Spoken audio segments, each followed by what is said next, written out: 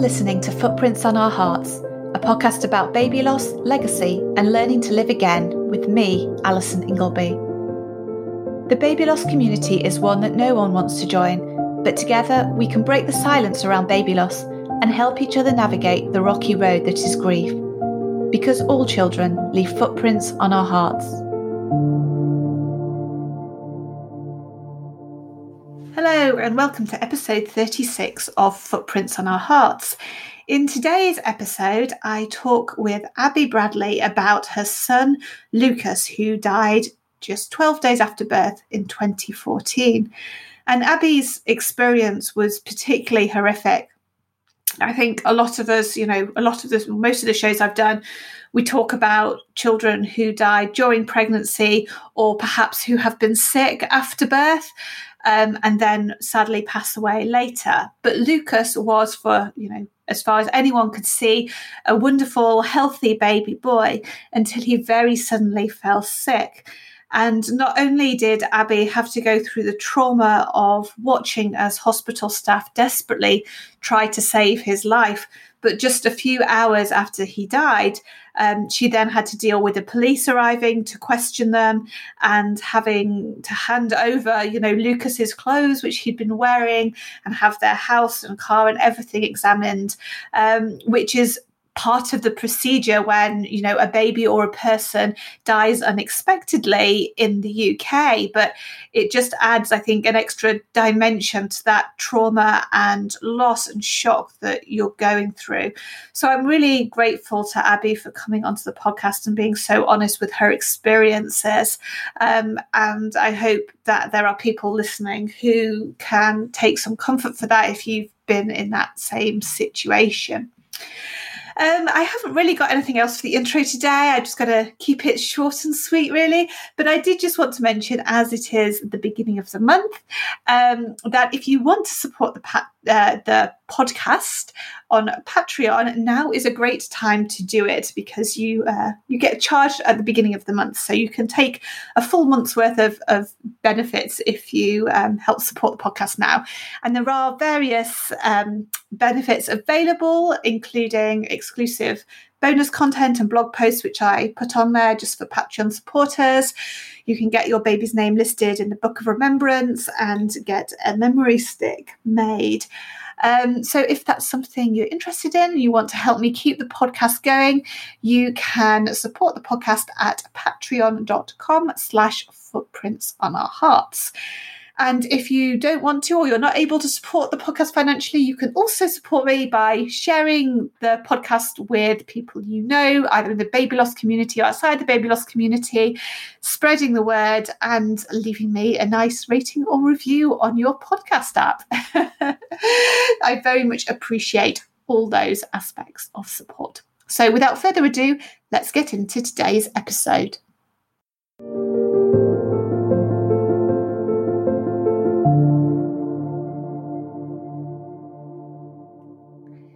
Today, I'm joined on the podcast by Abby, whose son Lucas died just 12 days after his birth in 2014.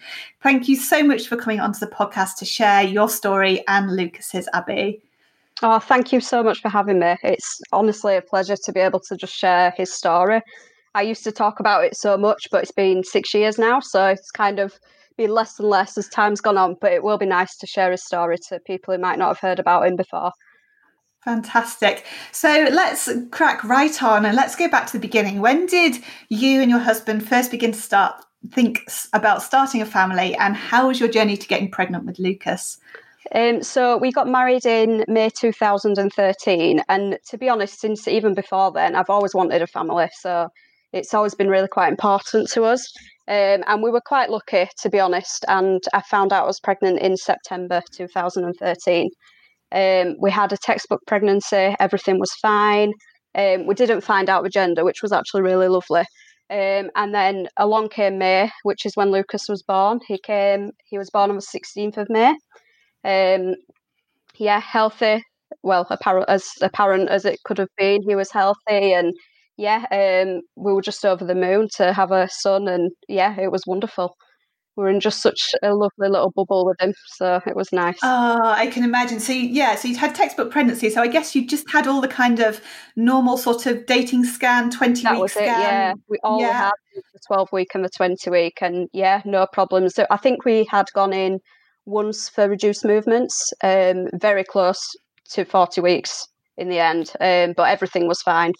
And then he arrived maybe, I think, 4 or 5 days later. So.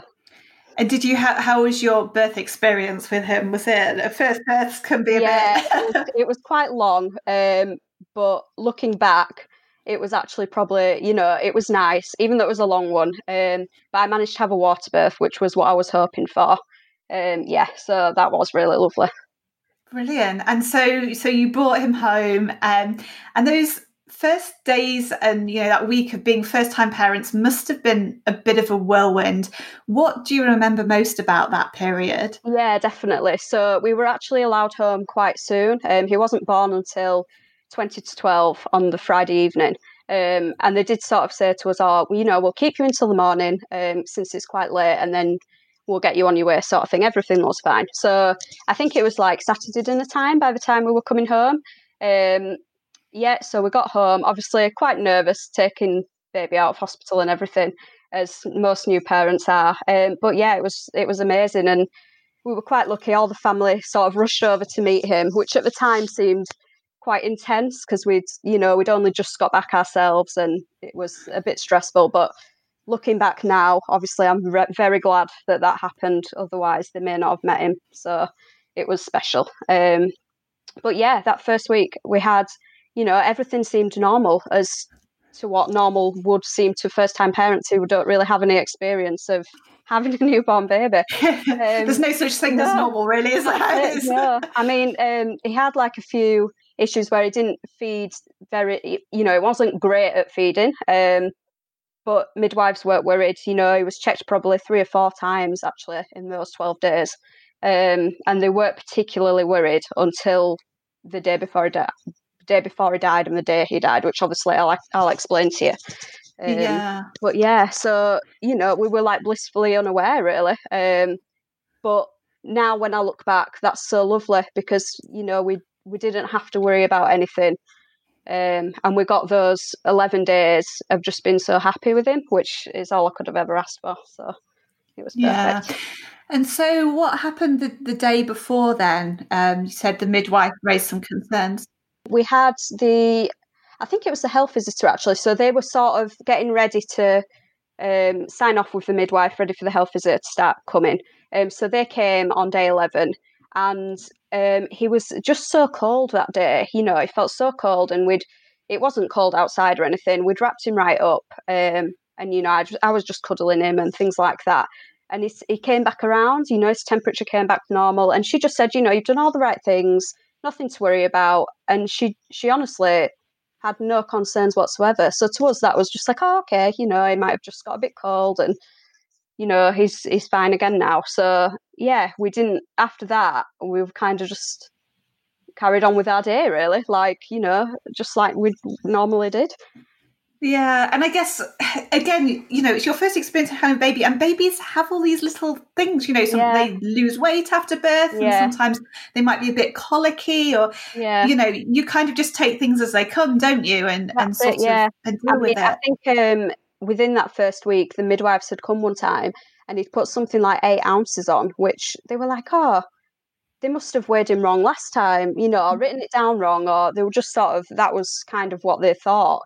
And then we'd seen the midwives again the morning of the day he died, and we went to visit them at the Children's Centre at the time, which is where they were based. And then by that point, he'd lost that weight again. So they were kind of thinking, something obviously doesn't seem quite right, but is it that it's just been written down wrong? And the only thing they seemed concerned about that morning was that it was still quite jaundiced. So they'd said, we'll come and visit again on Friday. So this was the Wednesday.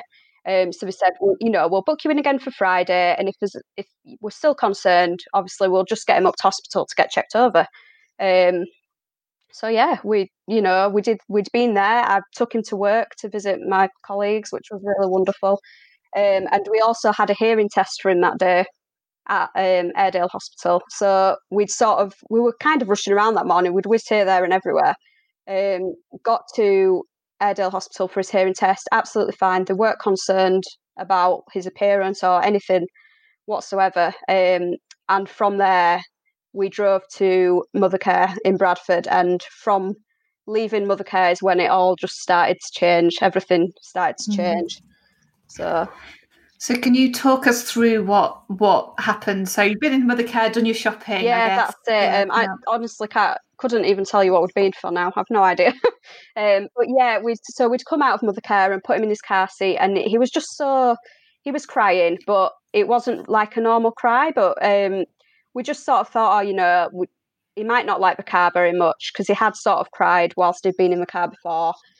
So we set off. Anyway, we'd probably driven 5 minutes or so, and it was still the same. So we stopped to feed him in a car park, but he wouldn't feed whatsoever. And his cry was it was really, it was more like the sound of a distressed animal than anything else, rather than a cry. So my husband said, no, I think we need to ring the doctors. And the part of me was just like, oh, but it's not even registered there yet. They won't be able to see him or anything. But they were brilliant, and we got straight in as an emergency appointment. So yeah, we'd sort of whizzed straight there 5 minutes later. And as soon as they saw him, they knew something wasn't right. So his temperature was really low. It was only 34, and his oxygen levels were really low too. So straight away they put him on oxygen, and within minutes the ambulance arrived. So we got blue lighted to the hospital. And within it's as if I knew. Like, looking back now, I kind of just stepped away, and I couldn't really, be involved. It sort of said to the ambulance, oh, you can lie on the bed and hold him. It's fine. Like, as long as he's, still got his oxygen mask on and everything like that, it's absolutely fine for you to hold him. And I just couldn't do it. I was just like, no, I can't. Mm-hmm. I don't know. It's kind of, looking back, I think it's like I knew, and I was just protecting myself from it, in a sense. So yeah, we were sent straight into resus, and they'd sort of prepped us on the way, saying, we're going to go straight into resuscitation. There's going to be a lot of people there. So yeah, just to be aware, it's going to be very busy and a bit hectic, but you can sort of leave and go into a little room if you want, or you can sort of hang around. It's completely up to you. And had they given you any indication as to what they thought might be wrong with him? Or? Absolutely nothing at that moment. Like I say, it was just the only symptoms at that time were a low temperature and low oxygen. So they didn't know. But yeah, so we'd arrived at hospital, and there was just so many people around him, doing all these things. And I remember one nurse sort of like pulling us to a side and saying, he's really poorly. So he's probably going to have to be transferred to LGI in Leeds, because they've got a more specialist children's unit and baby unit, where he can be cared for. So at that point, we were sort of like, right, okay,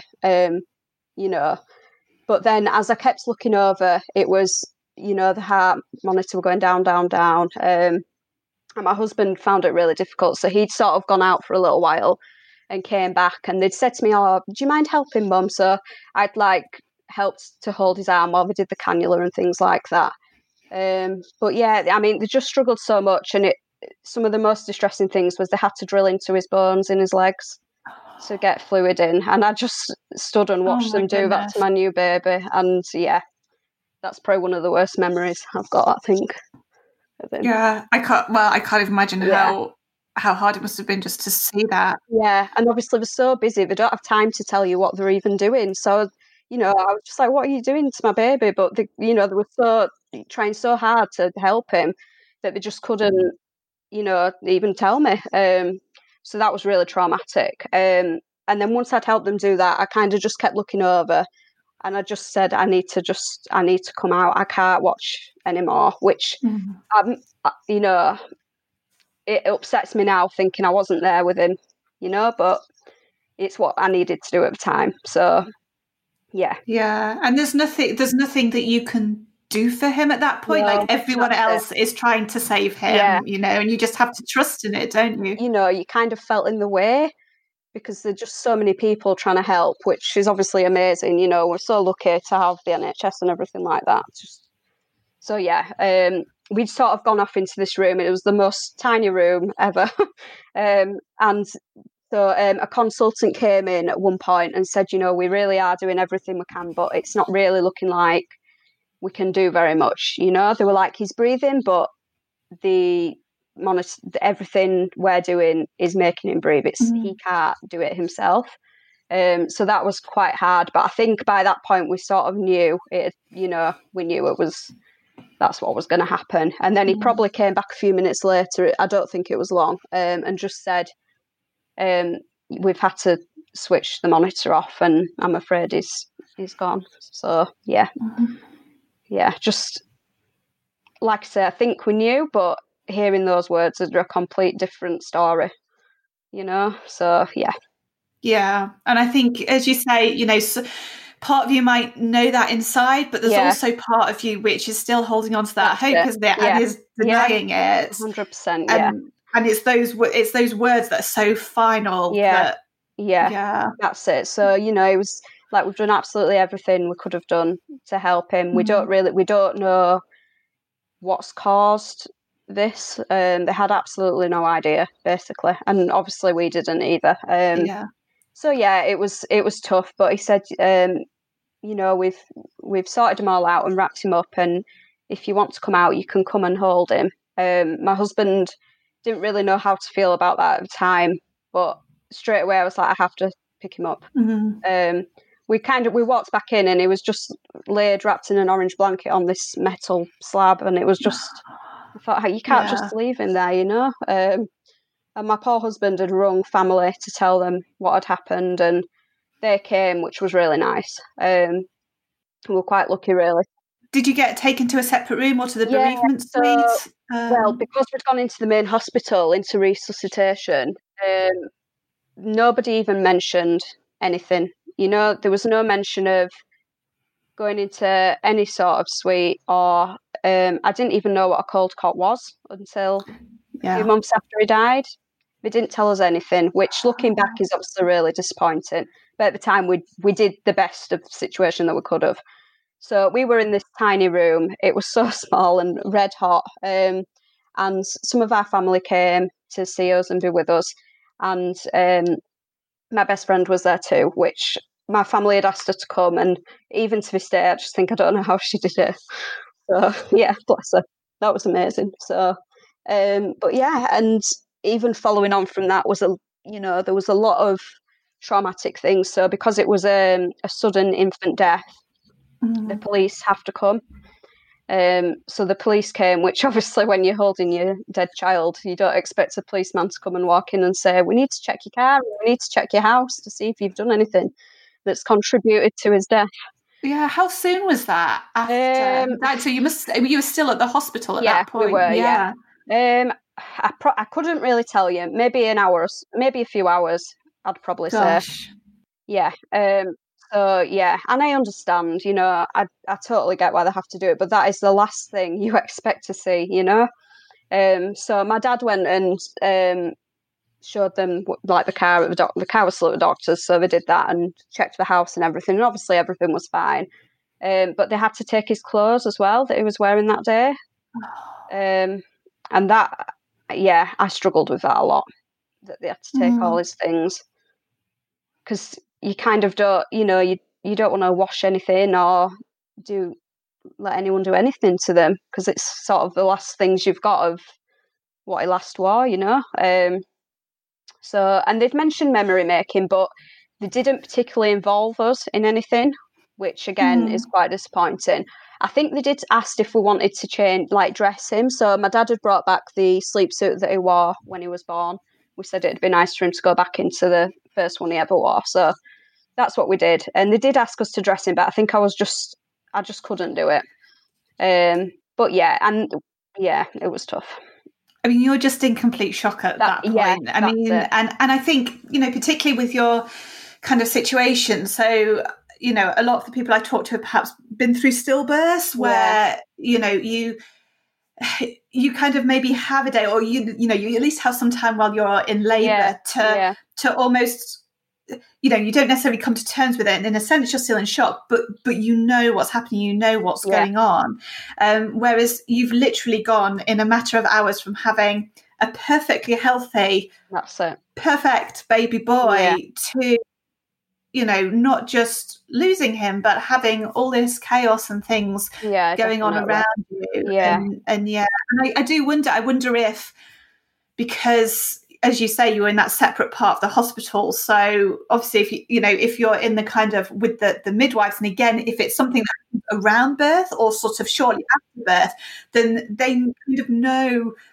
how to, you know, they know what the process is, and they have the facilities there, and memory box, and to deal with it. Whereas you must have been so isolated in this sort of separate. It really was. And one thing which I'll also never forget is that in the room opposite, another baby had died on the same day. What are the chances, you know? Like, you just can't. At the time, we just thought, like, how has this even happened? And I mean, we did get a memory box, and it's lovely, you know. They did his hand and footprints. It had a little poem in, a lock of his hair. But yeah, I mean, at the time, obviously, to us, that was absolutely amazing when we brought ourselves around to look at it.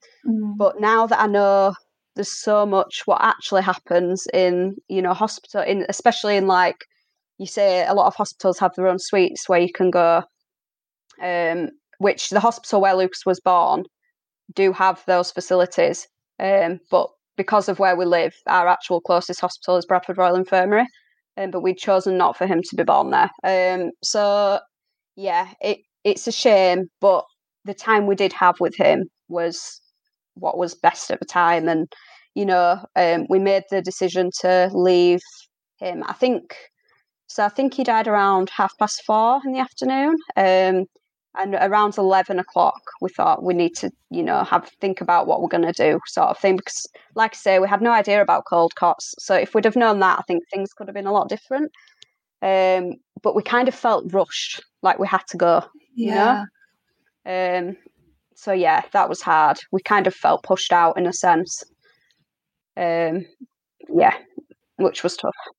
Yeah, and again, I guess from the medical perspective, this is, you know, you've come into an emergency room, and these are kind of facilities, and they're, you know, again, they're not geared up for that kind of bereavement stage almost, are they? No, definitely not. People to kind of stay there and spend time, and that's really sad that you weren't given that option or given that opportunity. I think because we were so aware that both rooms were occupied, we were thinking, but what if someone else comes along? And, you know, you think about all these things, don't you? So yeah, we did feel rushed, which was a shame. But the time we did have with him, I think I only let him go when they took him to change him and things. And before we decided to go, my husband held him up on his chest because that's where he loved being. So we sort of just did that and cuddled him. And then we asked the nurse to come and take him away because we didn't want to feel like we were leaving him. But yeah, getting taken away was probably the worst thing. Yeah.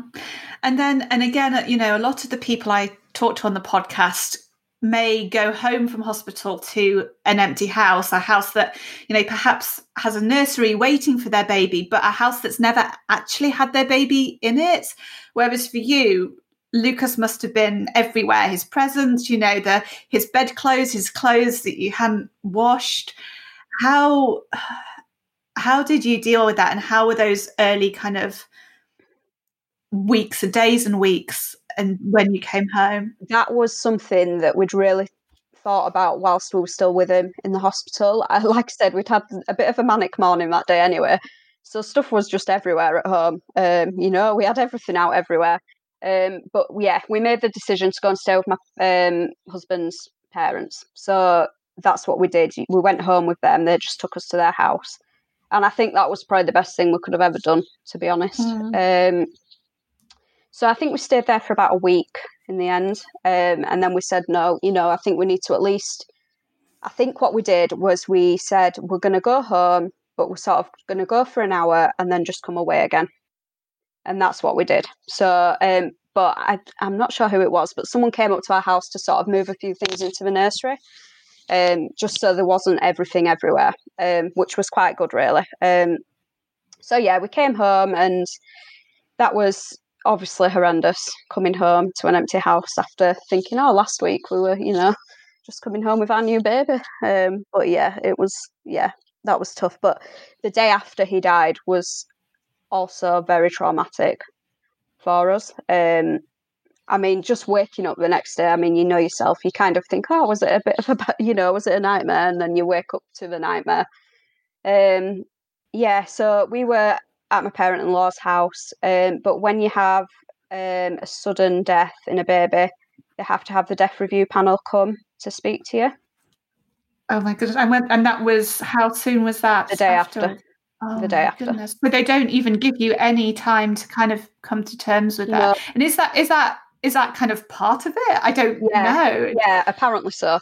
I was really shocked. But yeah, they have to come, and basically they just asked us, a kind of similar to this really, like, talking about everything from pregnancy to the birth to everything we did on each day he was here, until he died. So they're just sort of gathering information about everything that we've done with him and things like that, and then they take that away, and then they hold a meeting with all sorts of different professionals, to sort of just gather information on whether it was anything suspicious or if it's something which is just one of them things. And like I say, I think it probably didn't help that there was no cause that they found at the time, because they literally had no idea. So, and how did, apart from obviously these people coming and questioning you and the trauma of that and having to go over things, did you feel kind of under suspicion or like? Yeah, I mean, especially so when the police turned up, you kind of just think, what? But with these people that came, and they were lovely, that I can't even imagine having to do that job.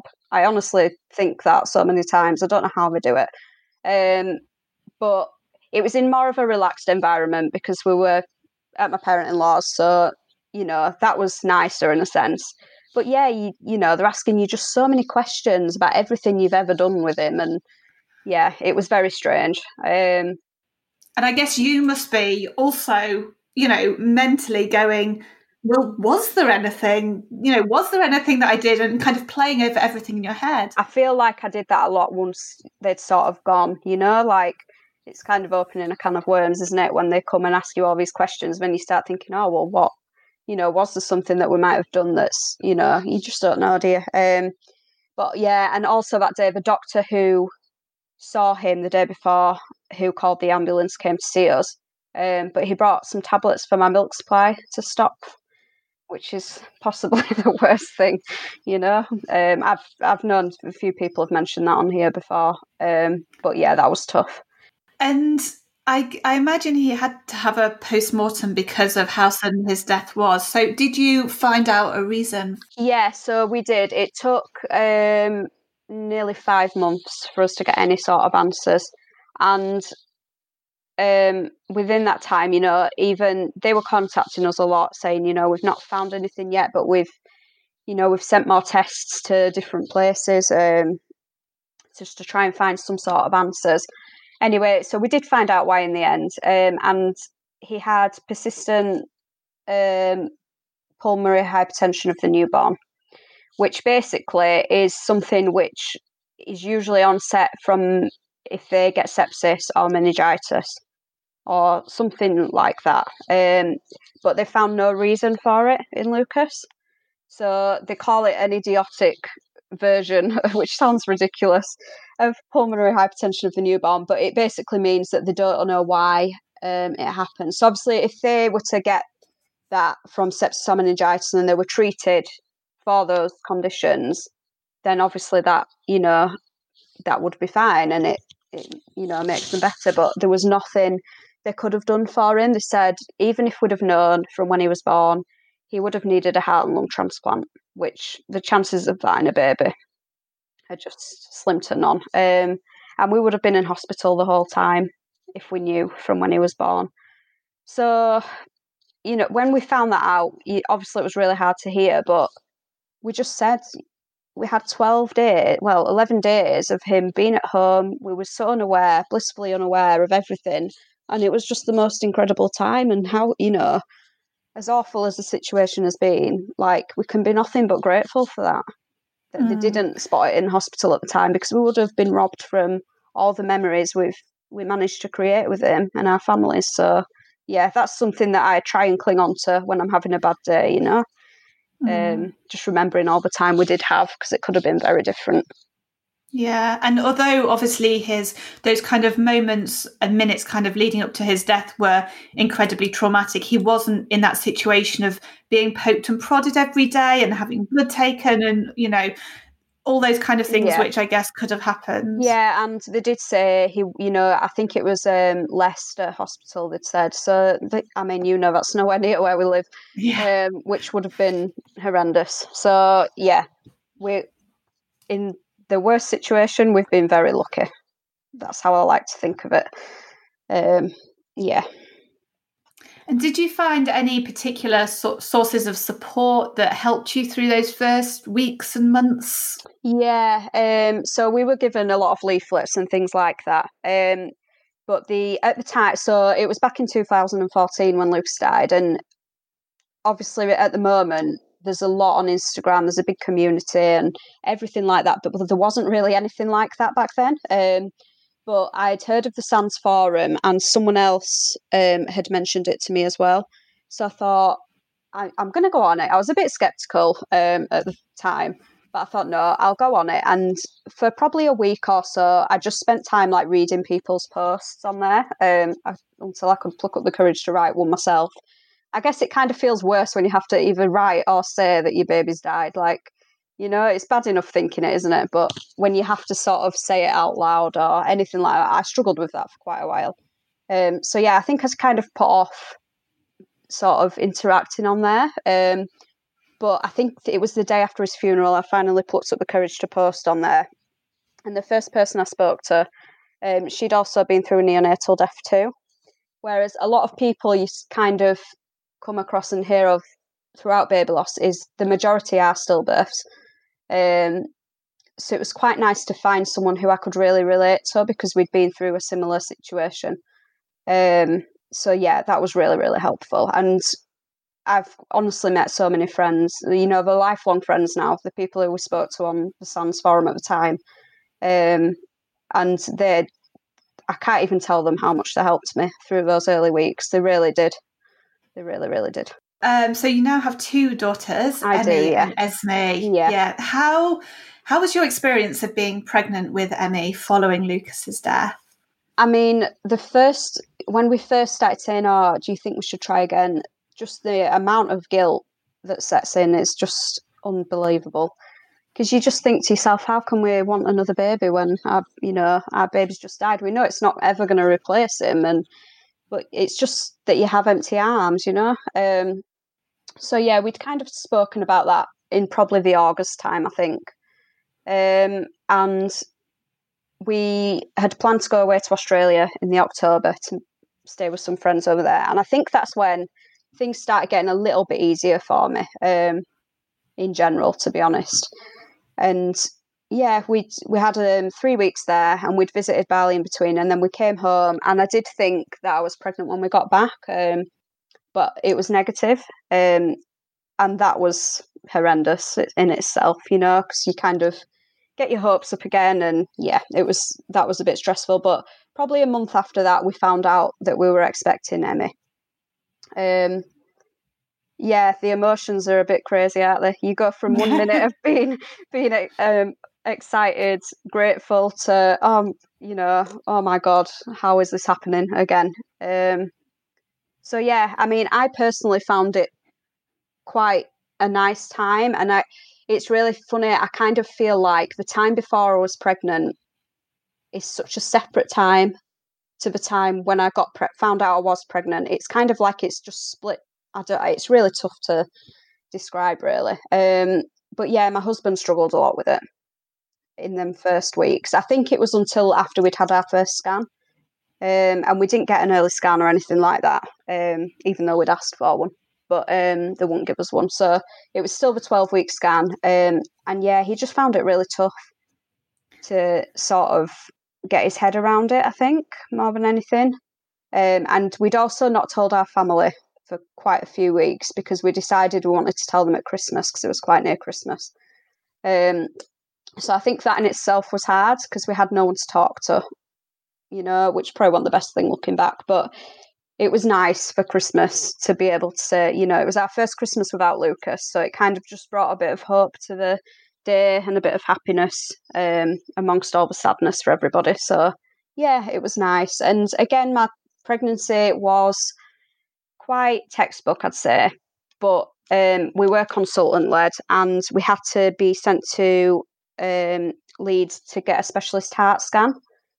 So that's what they'd sort of put in place for us to have in any pregnancies we go through now, to have a heart scan around 18 weeks. And it's just to check for any abnormalities. And it was fine and her heart was fine, but they say to you, it doesn't mean that it won't happen again. It looks fine now, but that doesn't mean it will be at the time. So obviously it was a relief, but then you're relieved for probably a day and then you go back into the being absolutely terrified again. It was a very scary time, a very scary 9 months, I have to say.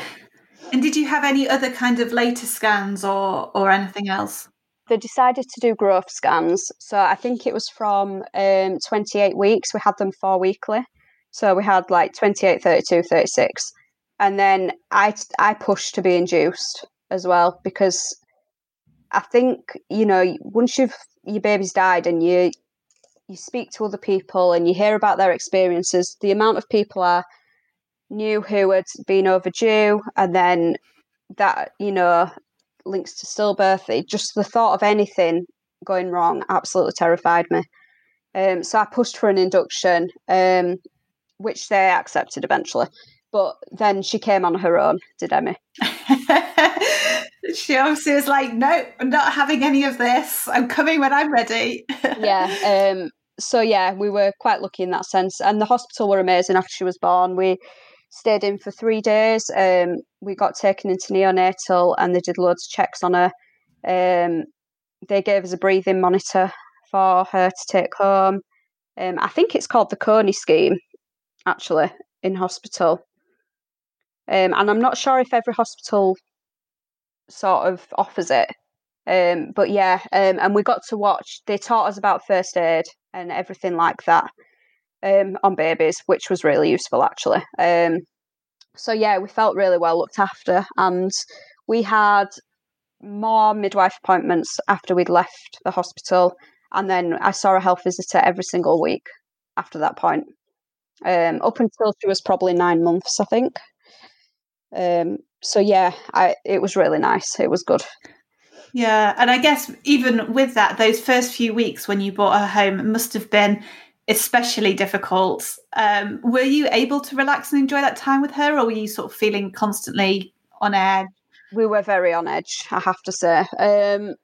Obviously, we were so conscious that we had to enjoy that time because what if it happened again, which is not what you should be thinking. But so we were really aware that we needed to enjoy all the time that we did have in them first few weeks. And, looking back, we did, but it was terrifying at the same time. But the hospital were really good and they'd arranged for the midwives to come. I think they came 3 days in a row on day 11, 12 and 13, just to get us through that period of time. And, she's absolutely fine. So it was just, very traumatic to just get through that time. I think, that was, in a sense, probably one of the hardest parts of being pregnant after losing him, them first few weeks. Just thinking, but what if it happens again? So because again, as you say, a lot of pregnancy after loss, you kind of the sort of birth is that's the goalpost you're aiming for, and you get beyond that, and you probably don't relax totally, but there is some relaxing. Whereas for you, that was almost the starting point of. I feel like it was actually. Yeah, when you put it like that, it definitely was. So those first 12 days were really tough, but also wonderful at the same time, and. We just felt so lucky that we'd been able to get pregnant again. And I know so many people who struggled to get pregnant after losing their babies, and I just can't even imagine how hard that must be. But we were lucky. But then when Emmy turned 1, we decided we were going to try again because we wanted them quite close together. And I fell pregnant in the October, but then I found out in November that I'd had a miscarriage. So that was really tough to get through. It was an early miscarriage, but it's hard because you don't expect that nothing else could go wrong, but it was a bit of a shock.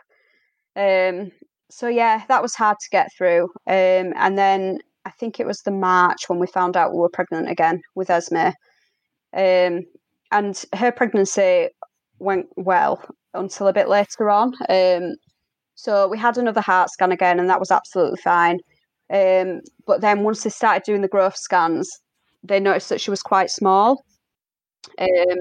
So the growth scans were then moved to every 2 weeks, which is like the shortest time period they say that you should have them done. Yeah.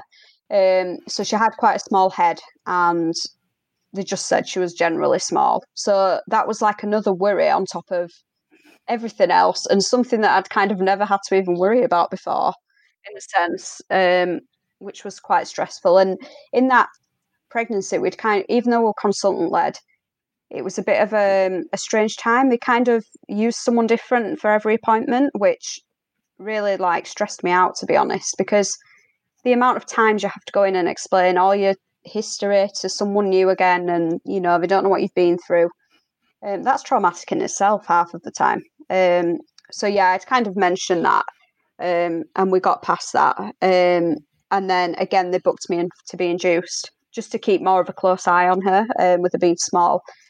But they managed to just pop my waters that time, and then she was born 5 hours later. But when I was in labour, her heart rate really slowed down, and I just completely felt like I lost sight of everything that was happening around me at the time. So that was really, really hard. But she was fine. She was born healthy, and she was small, but nothing to be overly concerned about. So the girls also both had scans on their hearts after they were born. They had like an ultrasound. And Esme does have a hole in her heart, but they do say it's very common. Most babies obviously don't get scans to show that, but a lot of them do have holes anyway. So yeah, she's been checked again when she was 1, and the hole was still there. So they just say, we'll bring you back when she's 5, and sort of go from there. But they're not overly concerned, which is quite a relief. But it's always there in the back of your mind, niggling away. But yeah, they're both brilliant, so we're very lucky.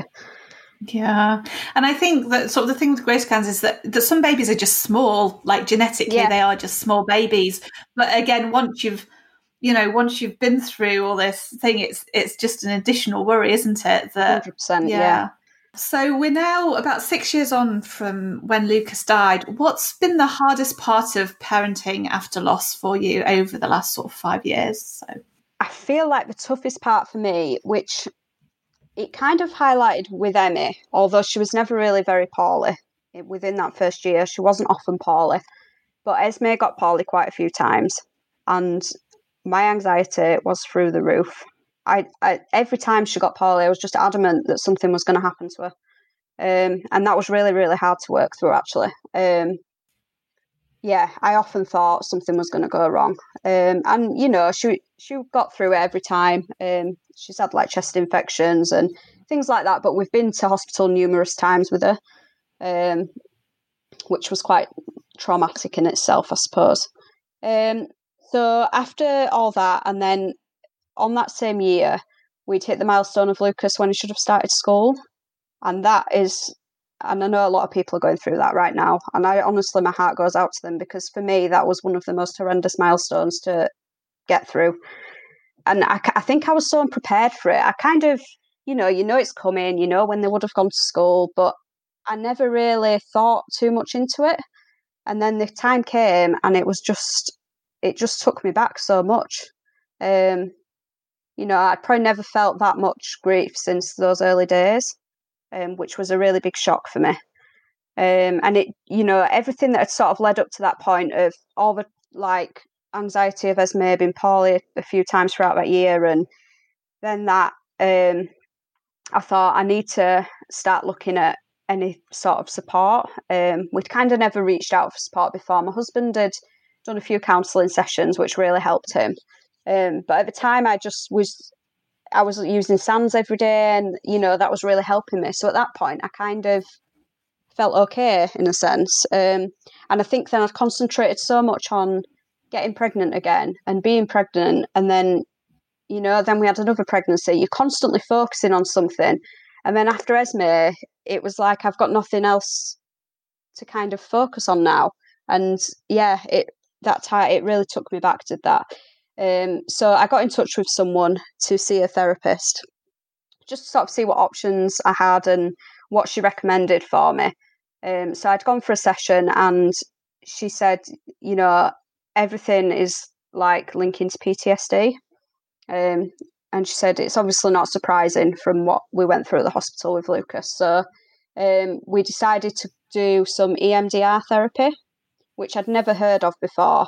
What is that? Tell us. It stands for eye movement desensitization and reprocessing. Oh. So basically, when something traumatic happens, it just sort of gets put in place in your brain somewhere. Like because your brain doesn't know it's going to happen, it can't be processed as a memory because it's not a memory. It's just something that's happened and it's got nowhere to go. And that's why you're always having flashbacks and all those types of things that PTSD is linked to. So what they do is they basically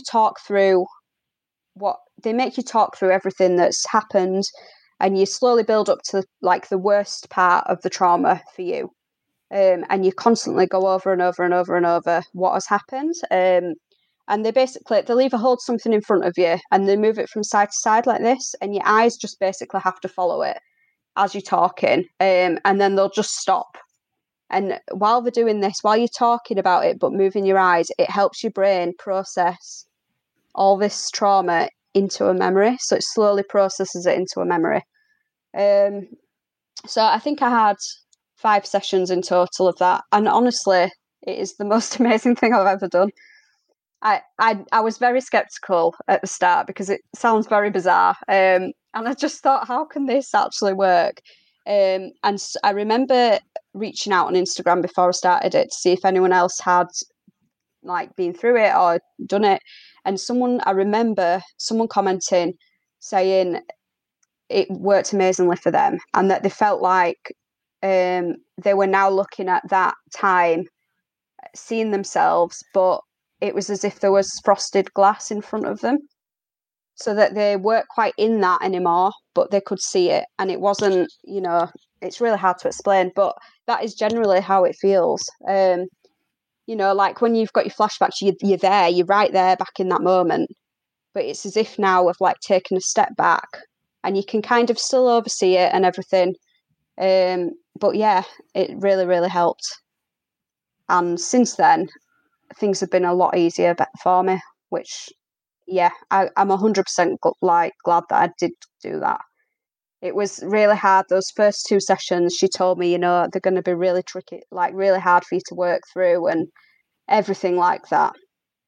But yeah, it was 100% worth it. Yeah, and that's definitely a sort of form of therapy that I haven't heard of before. So it's really fascinating to hear that and how it worked. And what kind of awareness do your girls have then of their big brother, and how do you involve him in your sort of family life now? Yeah, so Emmy is actually really quite aware now. So she's just turned 5 in July. And we've always sort of talked about him. We've got pictures up of him. And we've never kind of like pushed it with her, but she's just really aware of him. So we've got his ashes are like under a stone in like a church garden, which is next to where Andy's dad's there too. So we thought it'd be nice to have them together. So we go there, and Emmy calls it Lucas's step. So she always says, "Can we go to Lucas's step?" And we'll take flowers and things like that. But she knows he died, and yeah, she knows a lot, to be fair. But she just deals with it so well. She often says she really misses him and I wish he could be here and things like that. But she loves to like look at pictures of him, and she kind of went through a stage of why do I miss him when I don't even know him, which is really hard to explain to a little girl. How do you explain that? So there's been a few times where I've found it really quite hard to get through because you don't know if you're doing the right thing or not, by kind of opening them up to it. But yeah, we keep everything to age appropriate for her to understand. But yeah, he's talked of often, and when it's his birthdays and things like that, he's included in everything. On his birthday, we'll always have a day out, and they know it's his birthday, which they love. It's something she looks forward to each year, which is really nice. And we'll go visit him at Christmas and things like that. And my friends as well, on the first year he died, they wanted to do something for him. So they adopted a giraffe for him at Chester Zoo. So that's kind of something we do each year now. We'll go to Chester Zoo, and yeah, so she loves that. She sees that as something that it's as if like he's with us, which is really lovely. Esme's kind of still not really got any awareness of what's kind of happened or anything. She's only 2, so. But yeah, I feel lucky. Like she loves to like talk about him and things, which is really lovely. And you also have a small business creating some really beautiful gifts and cards with the Baby Loss community in mind. So when and why did you decide to start When You Wish Upon a Star? Thank you. So after I've always done art, I did art at school and everything like that. And after he died, I decided to like get creative again because it was something I could focus on to pass the time without. And it was one of the things when I was doing it, I wasn't thinking about anything that had happened. I was just solely focusing on that. And it was kind of like the time out that I needed to get out of my own head, which was really good. So I painted a butterfly for him in his nursery. That's what I did. And yeah, I just, when we'd got his hand and footprints from the hospital, his ink prints, I was kind of looking online for things that I could maybe get as a keepsake, and there was just nothing at the time which I could have bought, which we would have liked. We've got his hand and foot in a cast, which is really beautiful. But yeah, there was just nothing else really which we could have bought for him. And it just got me thinking, I wonder if there's a way where I can turn these prints into some sort of keepsake. So yeah, that's where When You Wish Upon a Star was born. And the first product I ever made was the foil hand and footprints. And I framed them, and I've still, you can see them actually behind me. I've got them in my bedroom. So yeah, they're his footprints, and that was like my trial run at seeing if it worked.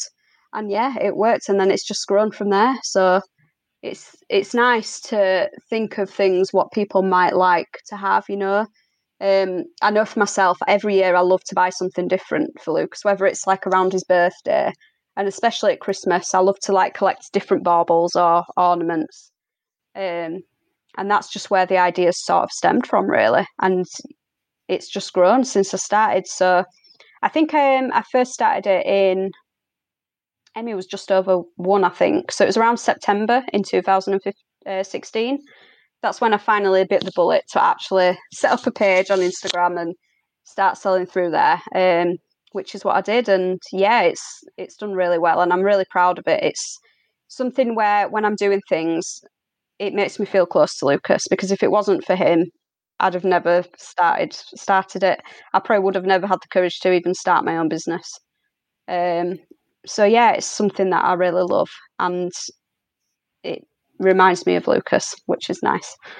Yeah, and as you say, I think there are often things that we do after loss that we wouldn't have done, if that hadn't happened. It's almost a bit of a gift, I guess, our children give back to us to kind of give us the courage to do that. Yeah, 100%. Well, unfortunately, we are about out of time, but thank you so much for coming on and sharing Lucas's story and your experiences of pregnancy and parenting after loss. Would you like to finish off by telling people where they can find you and your shop online? Of course. Thank you so much for having me on the podcast as well. It's been really lovely to talk about my experience. So you can find my personal page, which is abbybradley.x, and my business page is When You Wish Upon a Star, and it has a dot between every word on there. And they're both on Instagram. I do have a Facebook page for When You Wish Upon a Star also. And you will find the links to my website and Etsy shop through both of those pages if you'd like to find them. Fantastic. And I'll put links, and I'll put a direct link to the shop as well in the show notes. Thank you. People can find that. Awesome. Thank you so much, Abby. Thank you. Thank you for listening to this episode of Footprints on Our Hearts. Please help me break the silence around baby loss by sharing the podcast with your friends and leaving a review on iTunes. You can follow me on Instagram at Footprints on Our Hearts and Twitter at Sky's Footprints. For detailed show notes and to support the podcast and help me raise money for Tommy's, please visit our website, footprintsonourhearts.com.